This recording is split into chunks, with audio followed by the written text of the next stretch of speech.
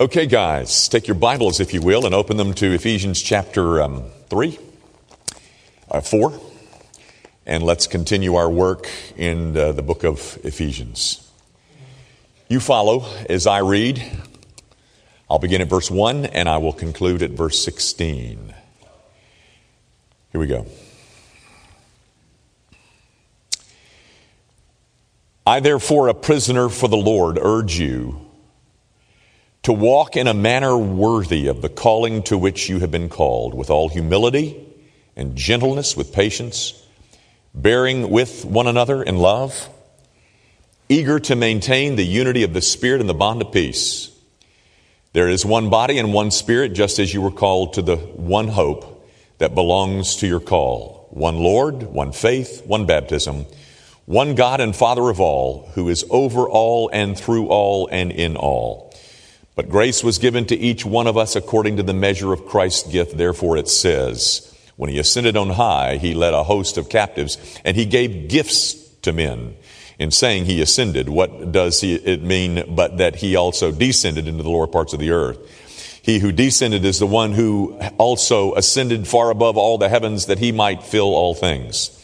And he gave the apostles, the prophets, the evangelists, the pastors and teachers, to equip the saints for the work of ministry, for building up the body of Christ, until we all attain to the unity of the faith and of the knowledge of the Son of God, to mature manhood, to the measure of the stature of the fullness of Christ, so that we may no longer be children, tossed to and fro by the waves and carried about by every wind of doctrine, by human cunning, by craftiness and deceitful schemes.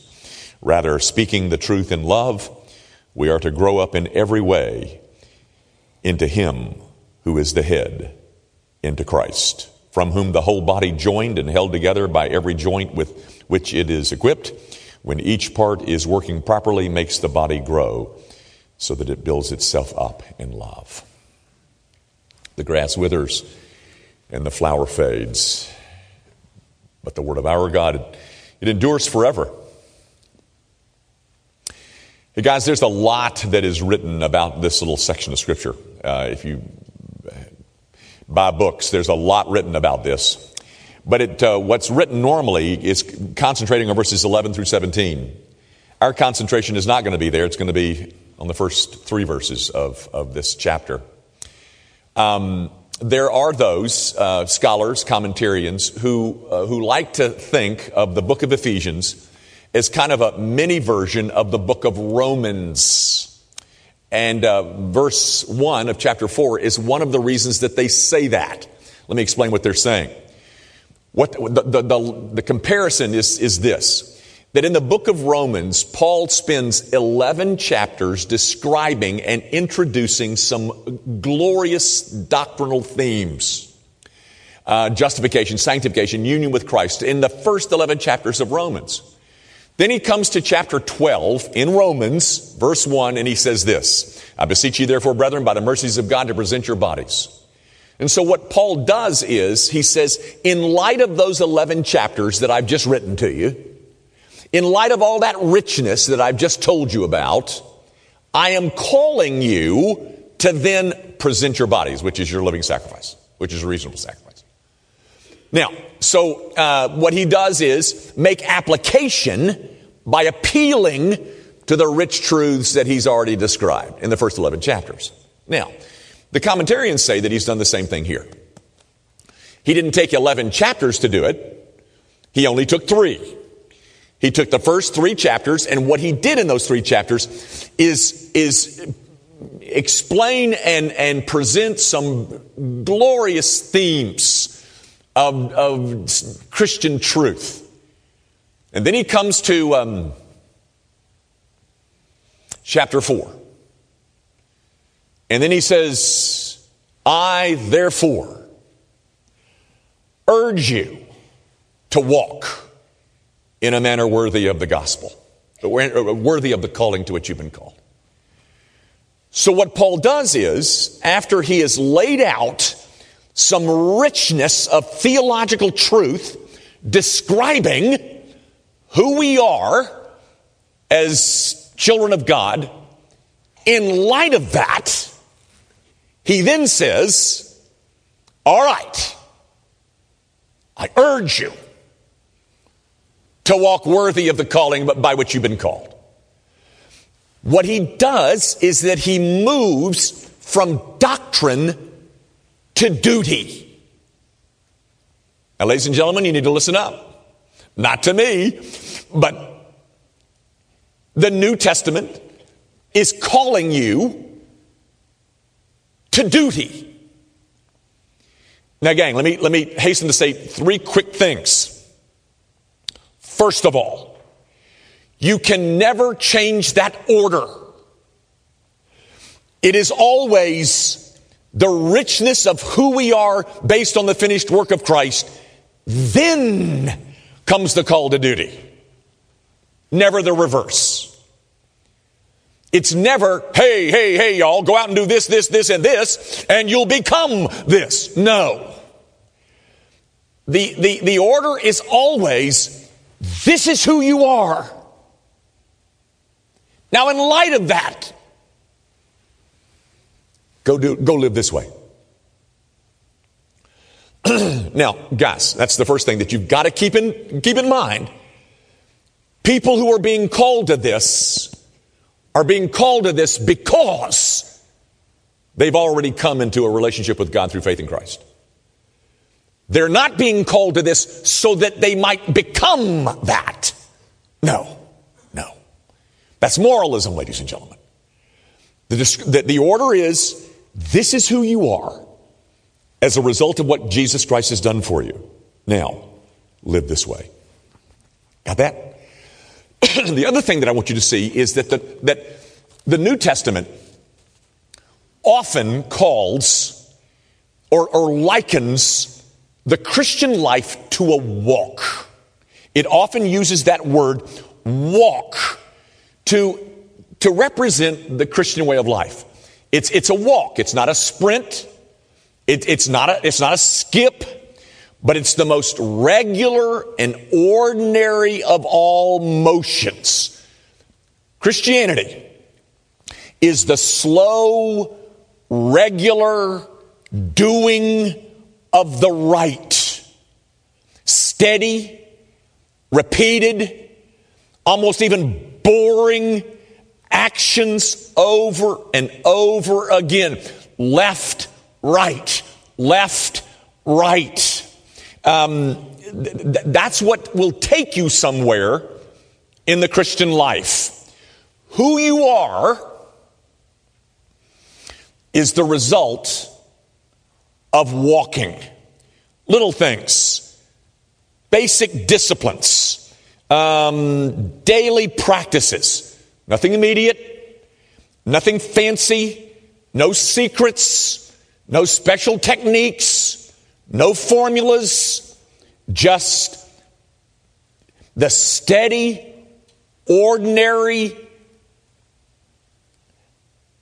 repetition of the things that are right. Right, left. The Christian life is the adding of small gains onto the already gained. Now, the other thing that I just by way of a side road is an introduction. Guys, just a moment ago, I used the word duty. And for a lot of people, duty is an ugly word when it comes to Christianity. Guys, the vocation of the Christian is to be a Christian, for heaven's sake. Gang, Paul has moved in Ephesians, as he did in Romans, from doctrine to duty.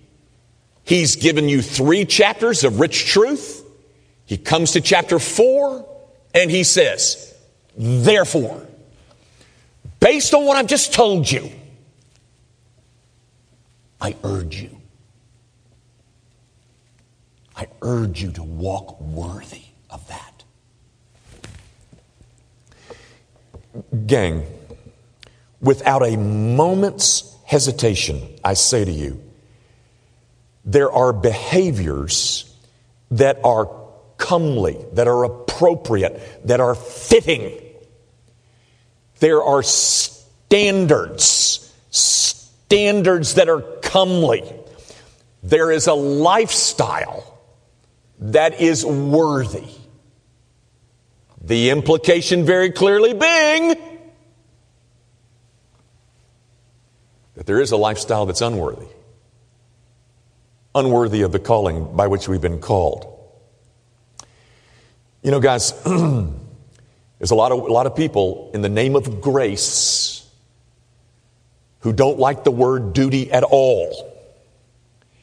For them, it smacks of legalism.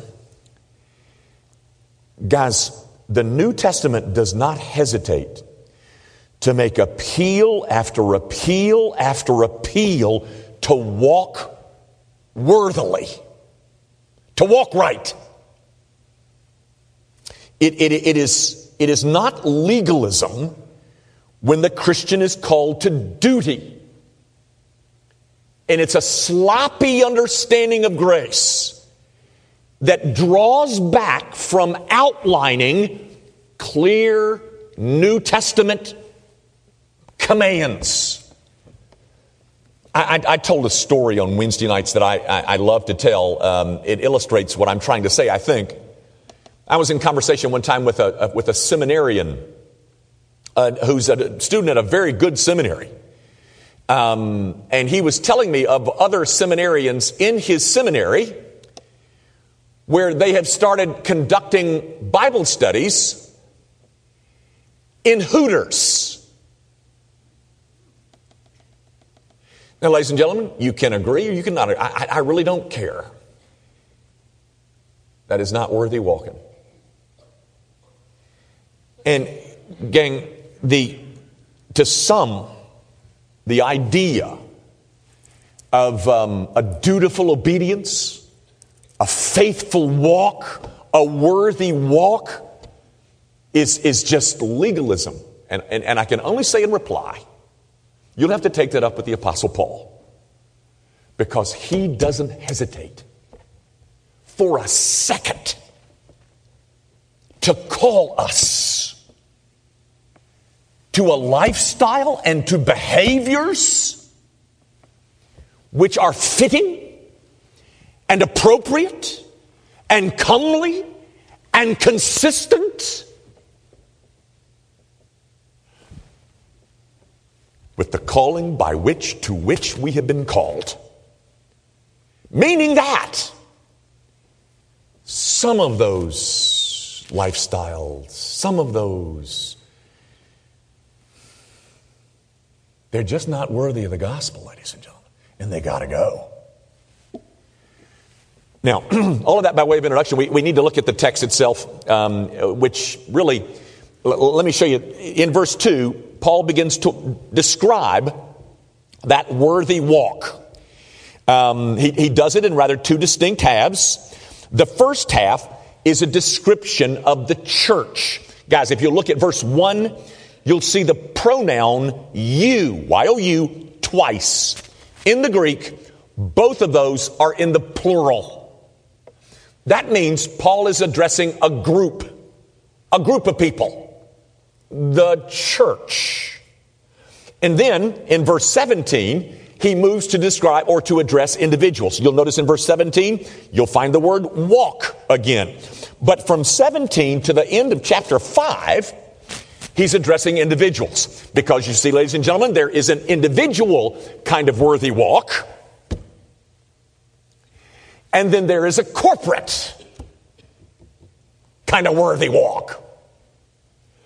There's a walk that individual believers ought to be walking in response to who they are. And there is a corporate worthy walking that should be true about churches in response to who they are. Now, guys, he mentions about three things. Maybe we could say 4 or 5, but I'm just going to concentrate on 3. 3 characteristics of what he would say are attributes of the worthy walk of a church. Humility, bearing with one another. It's right there in verse 3, or 2. And then in verse 3, eager to maintain the unity of the Spirit in the bond of peace. Those three things are characteristics of a church, or should be, of a church that is walking worthily in response to the precious truths of the gospel they claim. Let's talk about them. Three of them. The first one is humility. He says it in verse 2, with all humility. Guys, no room for arrogance in the Christian church. Is that enough? I don't think so. Guys, pride is the stuff that lurks behind every bit of church discord, if there is any. If there is church discord, you can bet that there's pride. Gang, I can spend the rest of the afternoon showing you from particularly the Old Testament, of how pride ruined not only people, but whole nations. I won't spend all that time, but I would like to draw your attention to three. You don't need to turn there, but in the southern kingdom, Judah's history, she had some good kings and she had some bad kings. But two of the better ones were kings by the name of Uzziah and Hezekiah. Hezekiah was probably the best since David. But this is said about Uzziah, who's a good king. It says, 26:16, but when he was strong, he grew proud to his destruction. This is said about Hezekiah, probably the best king since David. But Hezekiah did not make return according to the benefit done to him, for his heart was proud, therefore wrath came upon him. But here's a statement about a nation, the city-state Tyre, Tyre, kind of an island off in the Mediterranean. It says this about Tyre. Because your heart is proud, and you have said, I am a god, your heart has become proud in your wealth. Your heart was proud because of your beauty. So I brought fire out from your midst, and it consumed you.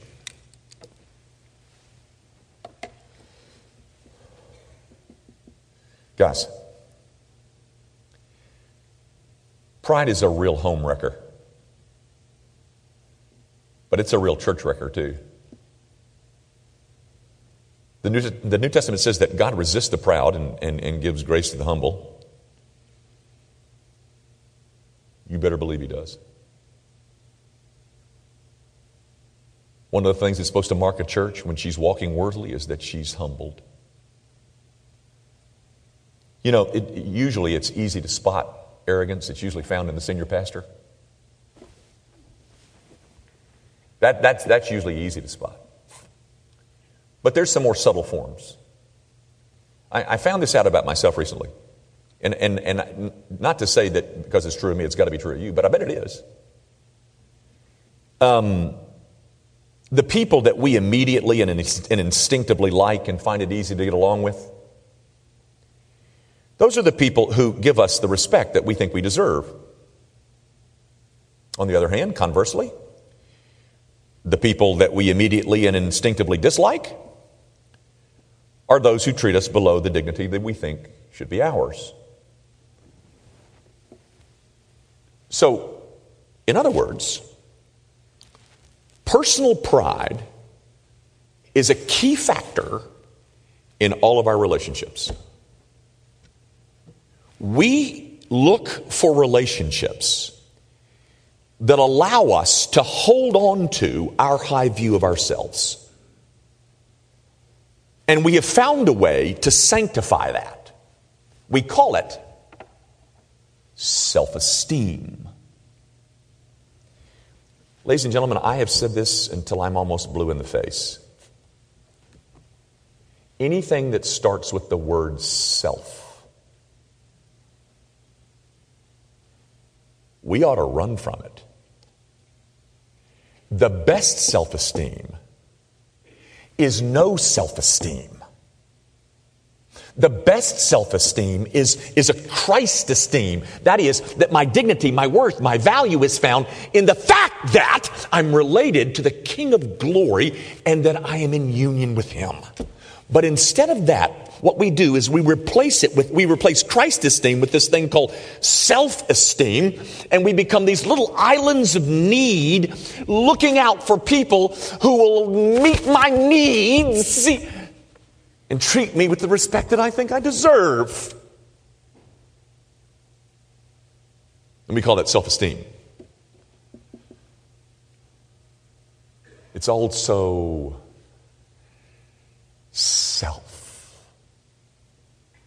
self-promoting, self-protective. You know, guys, I've said this before. I guess I'll say it 100 times more. Humility is not thinking less of yourself. Humility is thinking of yourself less.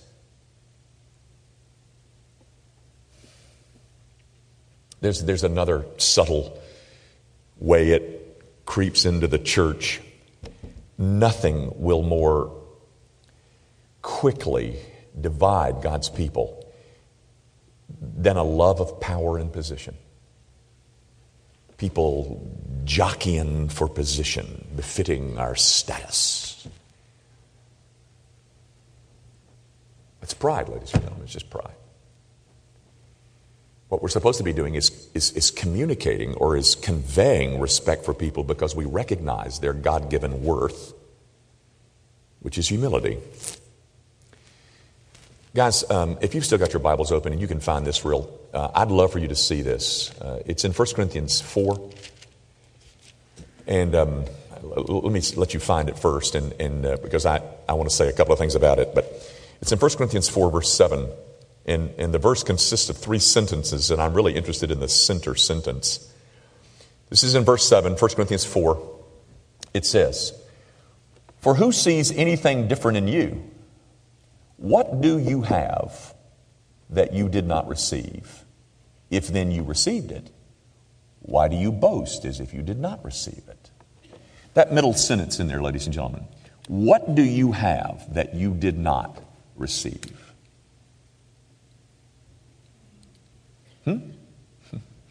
What do you have? What do you have that you didn't receive? Ladies and gentlemen, I would suggest to you, and I don't think this is much of an overstatement, if you and I, if the Church of Jesus Christ could get her mind wrapped around that one principle, we wouldn't have any more Mr. Big Shots. Nobody be puffed up. Nobody would have inflated views of themselves because we would all recognize that what we have is something that God gave us. And that would be the outskirts of heaven, would it not? No, it wouldn't. It would be the church as she is intended to be. One of the characteristics of a worthy walk for a church is that she walks in humility. The second thing is that she bears with one another. I love that statement because you know what it implies? It implies that there's going to be numerous opportunities for you to forbear. That I am going to give you, and others, but I am going to give you numerous opportunities to forbear. And here's what forbearance is, guys. Forbearance is that when we are patient with respect to the sins of somebody else. Not judgmental and harshly critical, that makes us ugly. But we're never winking at sin or trying to make or to devalue it. But the reason that we're supposed to bear with one another, ladies and gentlemen, is because you and I understand the doctrine of the fall. We understand that we've all been ravaged by the entrance of sin. All of us. That we've all been victimized by the cosmic car wreck known as the fall. We also are supposed to understand the doctrine of sanctification, which says that as a new Christian, I'm not immediately sanctified overnight. And that by definition, I am flawed, I am broken, I am inconsistent, And everybody has baggage that they bring with them into the kingdom of God. And no two people start at the same place when they become Christians. And knowing all that, we're supposed to forbear. You know, ladies and gentlemen, some of us never have struggled. We don't struggle with things that you struggle with and never have, not as a Christian or a non-Christian. You know what? As a non-Christian, I didn't struggle with gambling. I don't struggle with it now. Didn't struggle with it then. But you may. Because none of us start at the same point.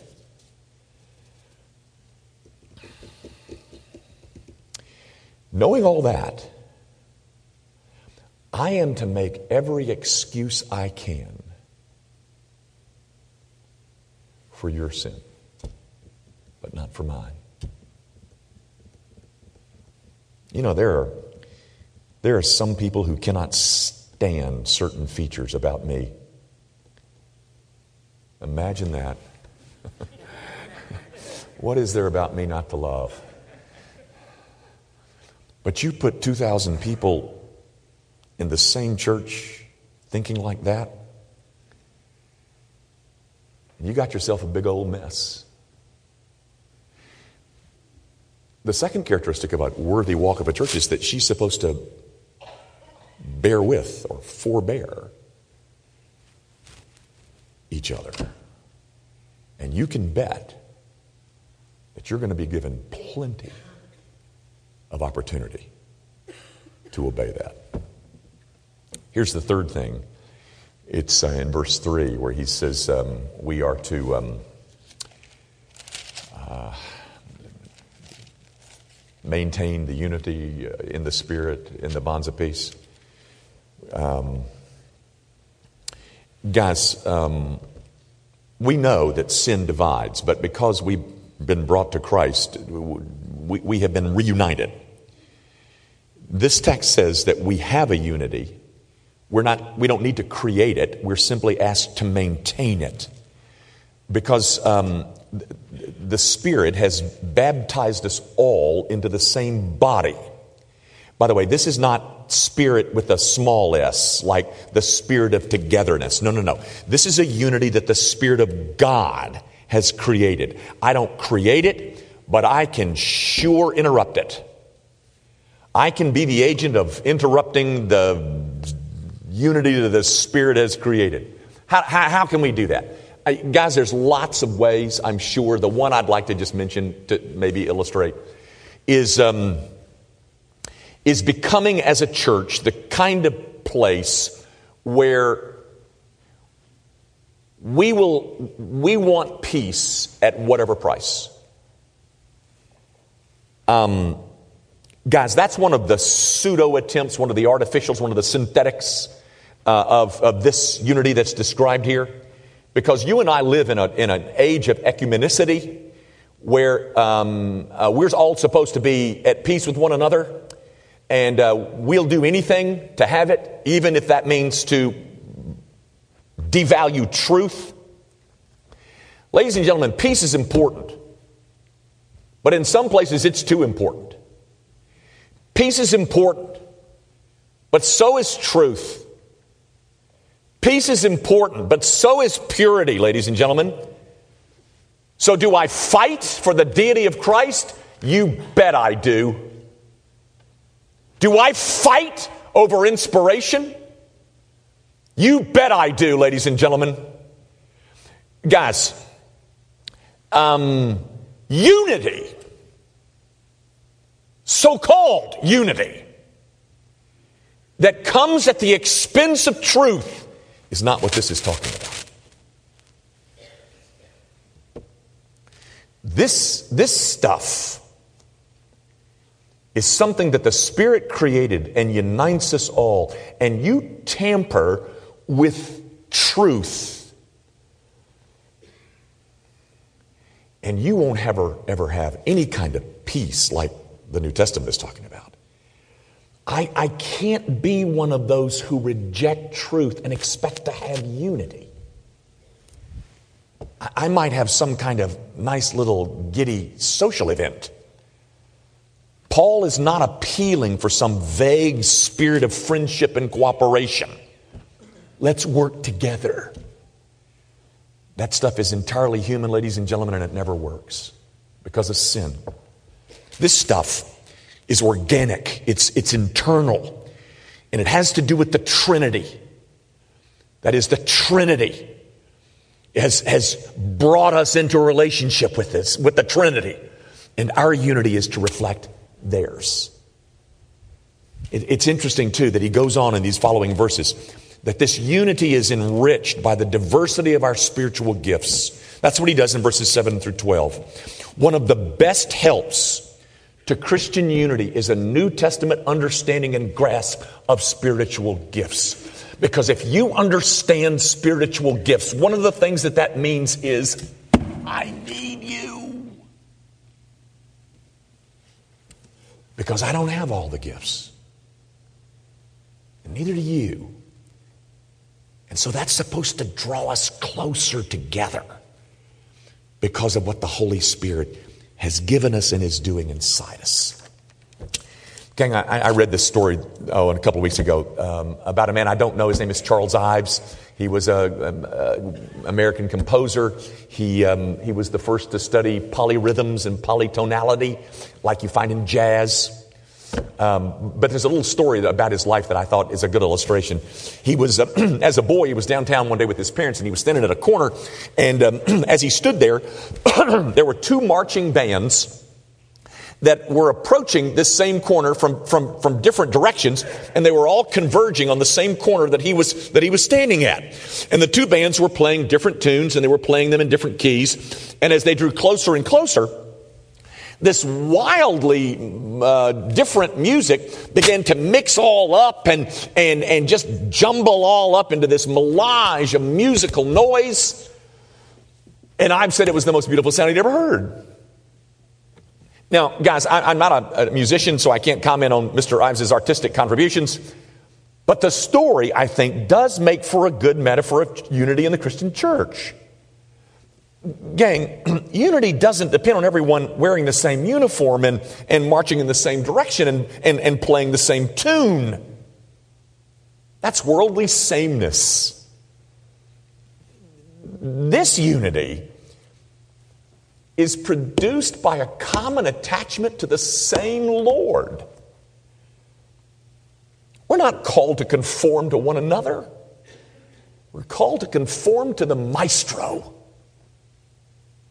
And if we're all committed to conform to Jesus Christ, you know what it does for us? It draws us together.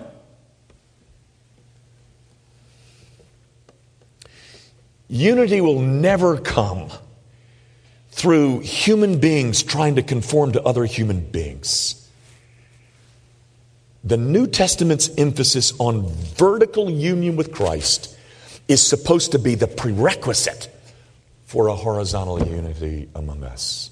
So, this unity begins with our embracing Jesus Christ as our Savior.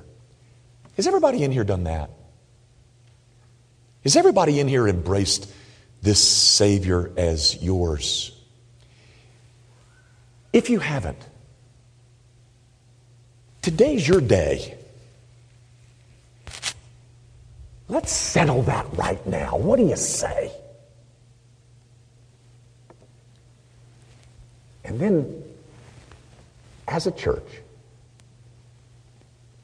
we set about to walk in humility, forbearing one another, and oh, so eager to maintain the unity of the Spirit and the bond of peace. That's a little bit about what a church is supposed to look like. Our Father, I do pray that you will use these comments from your word to stir all of us as a part of the same visible church. Might we know something about the eager pursuit of humility, of forbearance, and a Spirit-produced unity. Do that, Father, not because we're anything special, but because we find our delight in yielding to you as you've described yourself through this book. We commit ourselves to that, Father, and we do so in the name of Jesus.